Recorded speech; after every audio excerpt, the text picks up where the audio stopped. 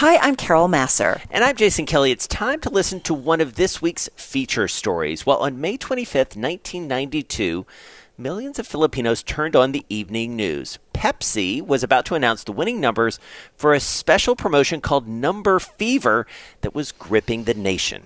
Jason, it certainly was. And a 3-digit number had been printed on the underside of bottle caps. 1 million pesos, that's about $68,000 US in today's dollars. It was the largest prize available. The published odds of winning that amount were 28.8 million to 1. Number Fever was such a success that Pepsi began to challenge Coca-Cola's longtime dominance. Monthly sales were jumping to $14 million from $10 million. Market share was growing to 25% from 19%. And then the winning number was announced, 349. What ensued was perhaps the deadliest marketing disaster in history, and it remains one of the business world's great cautionary tales. An error at a bottling plant led to 600,000 winners, not to mention lawsuits, rioting, and even deaths. The cola contest with 600,000 winners. Decades ago, Pepsi's Number Fever promotion captivated consumers and promised to end Coke's dominance in the Philippines. But an error at a bottling plant led to disaster. By Jeff Maish. Marilee So, a woman in her early 50s with graying hair, runs a sari-sari store out of her one-room home in a concrete building beside a railway track in Manila. In the steamy heat of a summer afternoon, shirtless children appear at her window clutching coins. With a kind smile, she serves them warm bottles of water and Royal True, one of a few sodas she displays alongside tiny shampoo sachets and single cigarettes. There's one brand she refuses to sell. If someone asks for a Pepsi, her expression sours. For more than 28 years, she's nurtured bitter resentment against the company. I didn't have a job back then, she says, starting in on her Pepsi story. It was 6 p.m. on May 25, 1992, and So was among the 70% of Filipinos watching the Channel 2 evening news. Then 23, she was living in a wooden shack beside the tracks with 4 children under 5. Pepsi was about to announce the winning number in a promotion that had gripped the Philippines' 65 million people. Her husband, a house painter, had spent their last centavos on special Number Fever bottles of Pepsi, hoping one of the 3-digit numbers printed on the underside of the caps would match one of the winning numbers locked inside a vault.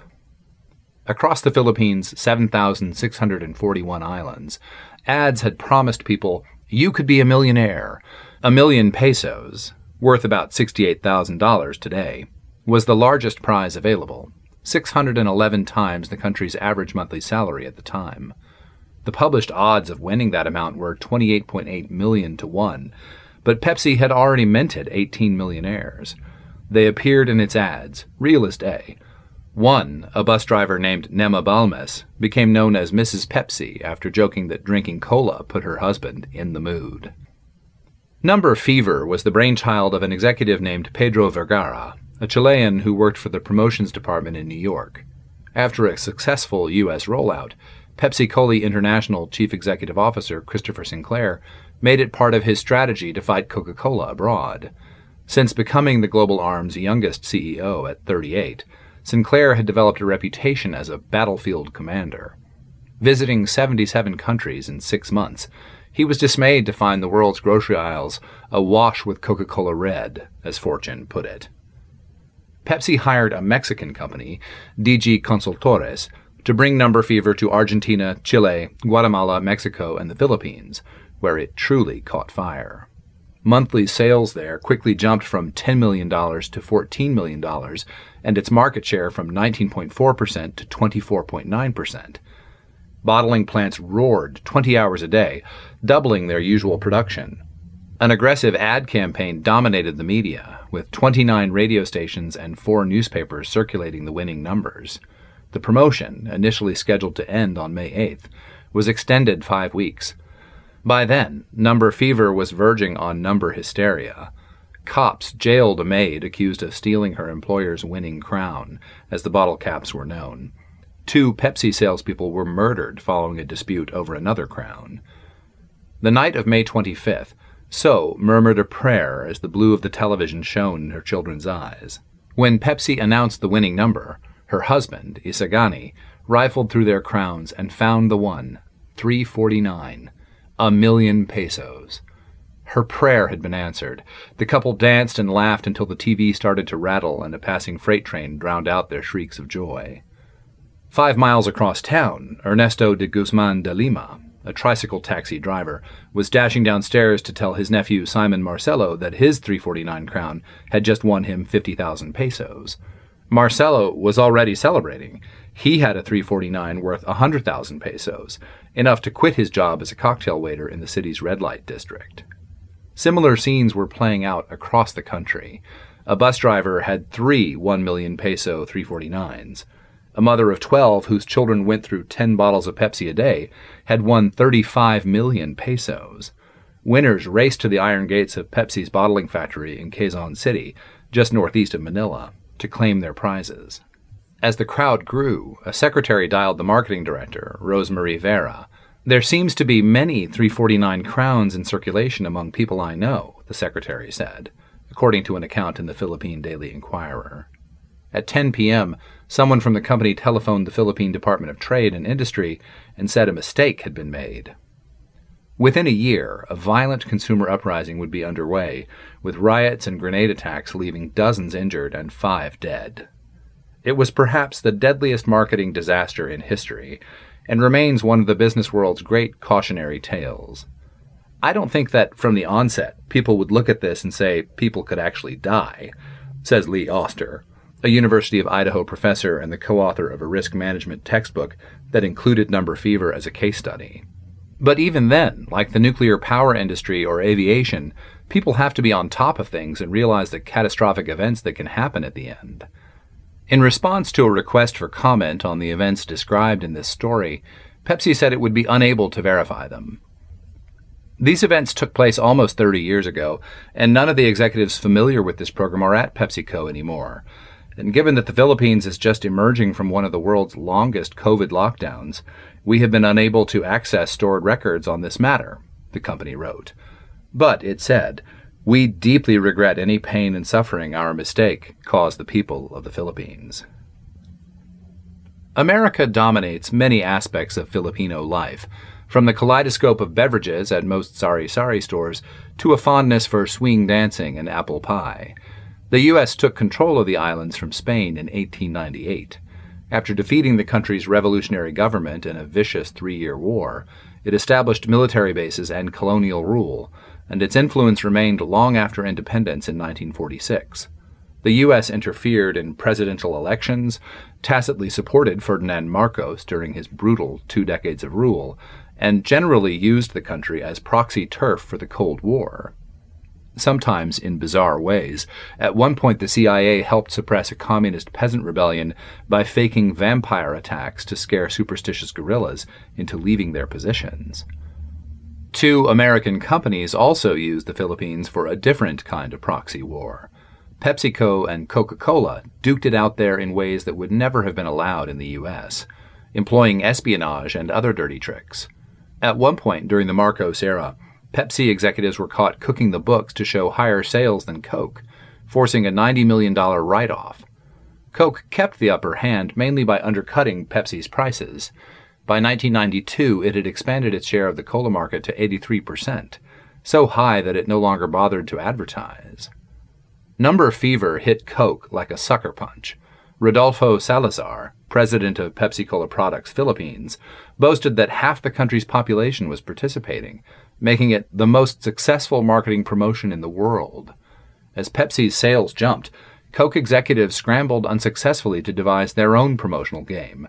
Even, recalls Barbara Gonzalez, Coke's former corporate communications director in the Philippines, buying a whole truck of bottles to find out what is the ratio of what we call the seeding, the winning crown to the non-winning.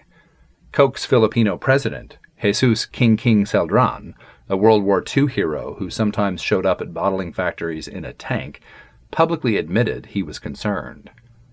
There was reason to be skeptical, though, that the promotion would end as a clear win for Pepsi. During the rollout in Chile earlier that year, a garbled fax had led a wrong number to be announced, triggering riots. And swindlers in the Philippines were creating fake winning crowns. leading people to claim they'd been wrongly denied prizes even before the 349 error emerged. When disaster struck on May 25th, Pepsi initially tried to change the winning number. Newspapers reported the next morning that the real number was 134, only adding to the confusion. The company locked the factory gates in Quezon City, and by mid-morning, policemen and soldiers were wrestling with 349 holders who were lobbing rocks at the building. Executives inside were trying to phone headquarters in New York, but Sinclair was unreachable, schmoozing on a yacht at an annual gathering of bottlers, according to a report in Asia Week magazine. Sinclair declined to comment for this story. Protests carried on through the next night. At 3 a.m., Pepsi decided it would pay 349 holders who came forward over the following 2 weeks a goodwill gesture of 500 pesos. Executives calculated that if half the 600,000 crowns that had been minted with the number 349 were cashed in, the damage would be contained at $6 million. Among those assembled outside the factory was Vicente Del Fierro Jr., an advertising consultant and a preacher for a charismatic Catholic sect. Del Fierro had called the promotion a social disease that nurtures the gambling instinct in our children in an open letter to a newspaper. But despite his opposition, his daughter Simbel held a winning crown. He later wrote that he saw security guards tossing glass soda bottles at the crowd and that a policeman charged at him with a riot shield. He took cover at a nearby Dunkin' Donuts jammed with agitated winners. Outside, Pepsi trucks rumbled past, flanked by guards carrying automatic weapons. A manager tried to escape the factory, but protesters threw stones at him. A bomb threat would follow hours later. Del Fierro stood on a table at the donut shop and demanded quiet. Then he asked for volunteers to draw up a list of winners' names. As reporters gathered around, he announced a crusade. "It's about third world countries being exploited by multinationals," he said. Many 349 holders took up Pepsi's offer of 500 pesos for their crowns. In the first 2 days, the company paid out more than 12.5 million pesos. The final bill ended up close to $10 million, according to Asia Week. It didn't take long for Pepsi to trace the source of the error. 349, designated a non-winner in the original promotion, had been mistakenly chosen as a winner for the contest extension. The company reported that crowns from the extension had been printed with a different 7-digit security code, and that none of these would be honored. The explanation didn't appease the protesters. As Del Fierro rallied support for his campaign, which he called Coalition 349, he got an early boost from an unlikely source, Celdran, Coke's local CEO, who instructed an employee to offer Del Fierro 10,000 pesos. Startup money, according to the now former staffer, who spoke on condition of anonymity. "Can I have a megaphone?" the employee recalls Del Fierro asking when the contribution arrived. Celdran passed away in 2013. Coke didn't respond to emailed requests for comment. Coalition 349 organized rallies outside Pepsi plants, where Del Fierro would yell into his new PA system. He also started preparing a lawsuit he hoped would win class action status, promising crown holders a huge settlement. He accepted 500 pesos for legal fees from those who could afford it, and worked pro bono for those who couldn't. De Guzman de Lina, the Manila taxi driver, arrived with his nephew at Del Fierro's house one night, not long after the draw, to find 349 holders lined up around the block. Inside, Del Fierro's wife, Nori, a glamorous cookbook author, was making food for the crowd. Del Fierro said he'd take the fight all the way to New York, a city he knew mainly from Frank Sinatra songs. "We are committed to pursue this crusade until the very end," he wrote in a letter to the Manila Chronicle. "God is definitely bigger than the 50th largest corporation in the world." When the story hit international papers, Kenneth Ross, PepsiCo International's primary spokesman, portrayed the activists as opportunists. "Quick buck artists have lured thousands of unwitting Filipinos with very empty promises of a huge settlement for the payment of an upfront fee," he told the Associated Press. Groups with names such as United 349 and Solid 349 actually were charging fees, with some asking as much as 1,000 pesos for membership. Marali So and her husband signed up with a preacher, Brother Bambi Santos, who said God had called him to fight Pepsi. They agreed to pay him 30% of any future settlements and joined his rallies and protests. In the provinces, farmers were reported to be selling their cattle to afford the journey to Manila. And the chaos continued. Protesters in Quezon City burned tires. Speculators offered wads of cash for 349s in hopes of a bigger payoff later. Even police weren't immune to the frenzy. One National Bureau of Investigation officer arrived at the Quezon City plant with an empty attaché case to carry home his million pesos. Pepsi either pays, he told a reporter, or they close down. As days turned into weeks and then months, some 10,000 claimants filed suits demanding money. Molotov cocktails crashed into Pepsi factories and dozens of delivery trucks, their drivers dousing the flames with 7-Up. The Pepsi-Cola Hot Shots basketball team changed its name to the 7-Up Uncolas. Executives began traveling with bodyguards, and the company moved American employees out of the country, save for one who'd worked in Beirut. "We were eating death threats for breakfast," Vera, the marketing director, later told a reporter. At a riot in Manila, a 64-year-old protester named Paciencia Salem, whose husband had died of heart failure during a march, told a journalist, "Even if I die here, my ghost will come to fight Pepsi." Why had the contest sparked such anger? It was the money, of course, but it wasn't only that. The scandal tapped into rising anti-colonial sentiment in the Philippines, which was then flaring over the American military presence. Following fraught, failed negotiations, the U.S. was withdrawing from the last of its 6 bases. The closures were a victory for nationalists, but they came at the cost of hundreds of millions of dollars in yearly aid and tens of thousands of jobs. Number fever also became linked in the public imagination with the country's chaotic national elections, which had taken place a few weeks earlier but were still unresolved thanks to counting delays and procedural and legal challenges. The presidential contest, in particular, had had colonial overtones, pitting Fidel Ramos, a cigar-chomping, right-leaning West Point graduate with Pentagon connections, against Miriam Defensor Santiago, a U.S.-educated lawyer who'd worked overseas for the United Nations, and Edward Cojuangco, chairman of San Miguel, a Coca-Cola partner. Other candidates included Imelda Marcos, widow of Ferdinand. One must wonder how many voters were drawn from the voting booth to Pepsi protests, a columnist wrote. In the end, Ramos narrowly defeated Santiago, a result marred by evidence of fraud. In January 1993, Pepsi had to pay a fine of 150,000 pesos to the Department of Trade and Industry for deviating from the promotional campaign the government had approved. "We have done everything that we think is reasonable to amicably conclude this issue," Ross told the Los Angeles Times. "At this point, we do not intend to lay out additional money." Del Fierro, meanwhile, had hired 5 employees to process new lawsuit claimants. He eventually signed up about 800 in all, and was looking for U.S. lawyers to bring the fight to New York. His daughter Simbel had taken over his advertising business. One morning in February, a schoolteacher named Aniceta Rosario made her way to a sari-sari store in Manila to buy rice. As she reached the market, a Pepsi delivery truck arrived. Someone threw a homemade bomb that bounced off the truck and detonated. The blast killed Rosario and a 5-year-old girl standing nearby. 5 others were injured. Rosario's eldest daughter, Cindy, still recalls the shock of seeing her mother's lower half covered at the funeral. "They told me her legs were shattered," she says. Rosario's widower, Raul, didn't speak for days after his wife's death.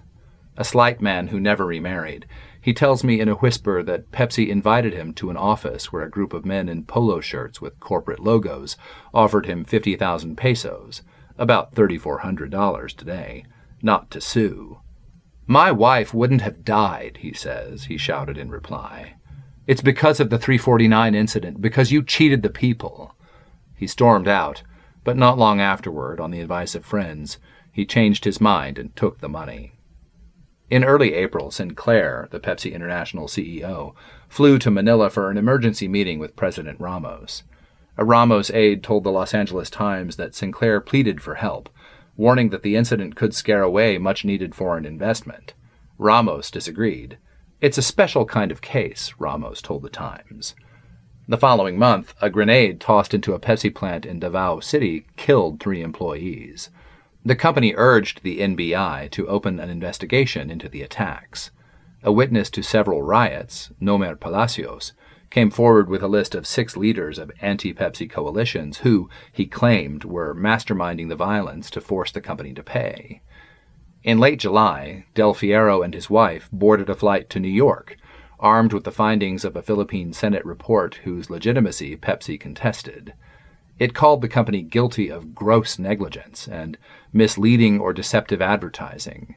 As Del Fierro strode through Manhattan, he later wrote, Sinatra's New York, New York played in his head, a kind of personal battle hymn. He hired 2 American consumer lawyers to sue Pepsi for $400 million in actual damages and $1 million in moral and exemplary damages. This problem will become a serious threat to the very existence of PepsiCo, he told reporters. Massive negative public reaction will create a very deep wound, which may be very difficult to heal. Pepsi was in the midst of an annus horribilis. In the U.S., dozens of people were claiming they'd found syringes inside its cans, a tampering crisis the FBI would later expose as a hoax. Crystal Pepsi, a colorless version of the soda, was selling miserably, soon to become one of history's great product failures. And a world tour by longtime spokesman Michael Jackson was about to be derailed by accusations of child molestation, with Jackson canceling dates and saying that he'd become addicted to painkillers, first prescribed after his hair caught fire during a 1984 Pepsi commercial shoot. Del Fierro showed up at a Pepsi building in upstate New York, where Ross met with him. He warned the spokesman that he'd stay in New York until they reached a settlement. Ross said the violence had to end first. "We don't have any control over the violence," Del Fierro replied. He returned to Manila empty-handed. Later that year, the NBI alleged that a trio of thugs dubbed the Three Kings was behind the anti-Pepsi bombings. Initially, one of the men, a garment factory worker named Rodelio Formento, said he'd volunteered for a 349 group and been recruited by the other 2 during a clandestine lunch. According to documents obtained by Bloomberg Businessweek from the NBI, he told investigators that a Pepsi security officer was present at the meeting and that the company had paid the Three Kings to cause violence at rallies in an effort to frame protest organizers. Formento also said they'd been hired to cause a rift among the various movement's leaders.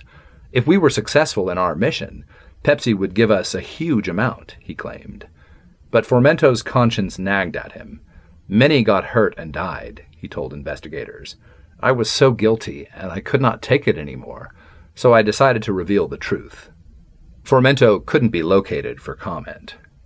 A lawyer for Pepsi dismissed the police report, but the head of the NBI's anti-organized crime division told the media, "We've been had." The People's Journal soon ran a story headlined, "Pepsi Goons Bombed Own Trucks." In February 1994, the company lost a 349 court case. A 21-year-old medical student named Joel Roque won a lower court verdict in Bulacan, north of Manila, ordering Pepsi to pay him more than 1 million pesos. The company appealed, but it's unclear whether it succeeded. That spring, Del Fierro suffered a serious stroke. He recovered well enough that, in the fall, when the Philippine Supreme Court issued arrest warrants for 9 local Pepsi executives, he posed for a celebratory photograph, holding a newspaper with the headline, "Arrest of 9 Pepsi executives okayed." There's no record that the warrants were executed. The company sued him for libel, saying he'd been circulating pamphlets calling Number Fever a scam and had falsely claimed Pepsi had him illegally detained. Soon afterward, another stroke almost killed him. From his hospital bed, he labored over paperwork, dragging himself into court when necessary. "Pepsi, they killing me softly," Simbel recalls him telling her. He made her promise to keep fighting the company even after he was gone. That November, hundreds of torch-wielding 349 winners demonstrated near Manila's Malacañang Palace during a state visit by U.S. President Bill Clinton, yelling for his help and igniting a Pepsi bottle effigy stuffed with fireworks. Their hopes of American intervention were further dashed the following summer, when a New York court dismissed Del Fierro's lawsuit, saying it should be heard in the Philippines. Sinclair was made CEO and chairman of Pepsi's combined international and North American operations in March 1996, but he resigned 4 months later, citing personal reasons. Sinclair departed voluntarily but ungracefully, Fortune wrote. leaving the overseas beverage mess for someone else to mop up. Pepsi had by then fallen back to also-ran status abroad, outsold by Coke 3-1 in the Philippines. It was even overtaken by Cosmos, a local Coke-owned brew. Marketing there had become all but impossible. Anytime anyone mentions anything to do with Pepsi, Frederick Dale, a local vice president with the company, told Deutsche Presseagentur, somebody always digs up 349. To be 349'd was slang for being duped. The protests eventually died out, but the lawsuits plodded along for years. It wasn't until 2006 that a Philippine court finally ruled Pepsi hadn't been negligent and wasn't liable for damages. At long last, the company's nightmare was over. This was not some little incident in a far-off land that we didn't care about, says Ross, who left Pepsi in 1997. We cared deeply about what happened. We cared deeply about amicably resolving the matter to everyone's satisfaction. We certainly regretted the violence that surrounded this in Manila. Marilee So had by then moved on. Her husband died of a heart attack 2 years after the 349 draw, sending her into emotional and financial despair. Storms flooded her shack, tarnishing her winning crown, and with 4 growing children to feed, she had no time to attend rallies. So one day she tossed the cap away. It was perseverance, she says, not luck, that led her to find a better home and start her sari-sari store. Today, framed photographs of her children in graduation caps and gowns hang on one wall. She tears up as she shows them off. Although Del Fierro never won a settlement from Pepsi, he did squash the libel case against him. And he could claim some credit for helping pressure the government to strengthen its provisions on misleading and deceptive advertisements. After the 349 controversy, it started more closely monitoring promotional schemes and doubled its fines against companies that violate consumer rights. Del Fierro died in January 2010, following another stroke. Each night for months afterward, Simbel would boot up her father's computer to fulfill her promise to keep up the fight. She built a Coalition 349 website, uploading legal documents and press clippings. Inside a filing cabinet, she maintains an archive of thousands of winning crowns, the rusting dreams of a generation. He guided me to do this, she says, so that Pepsi would never forget. With Barbara Resurrection and Nicole Ann Revita. Thanks so much for listening to one of this week's feature stories. It's definitely a sobering tale. That story and many more can be found in the magazine this week. The magazine is on newsstands. It's on the Bloomberg terminal and, of course, always at Bloomberg.com. I'm Carol Massar. And I'm Jason Kelly. Check out our daily Bloomberg Business Week radio show that airs every weekday starting at 2 p.m. Wall Street time. This is Bloomberg.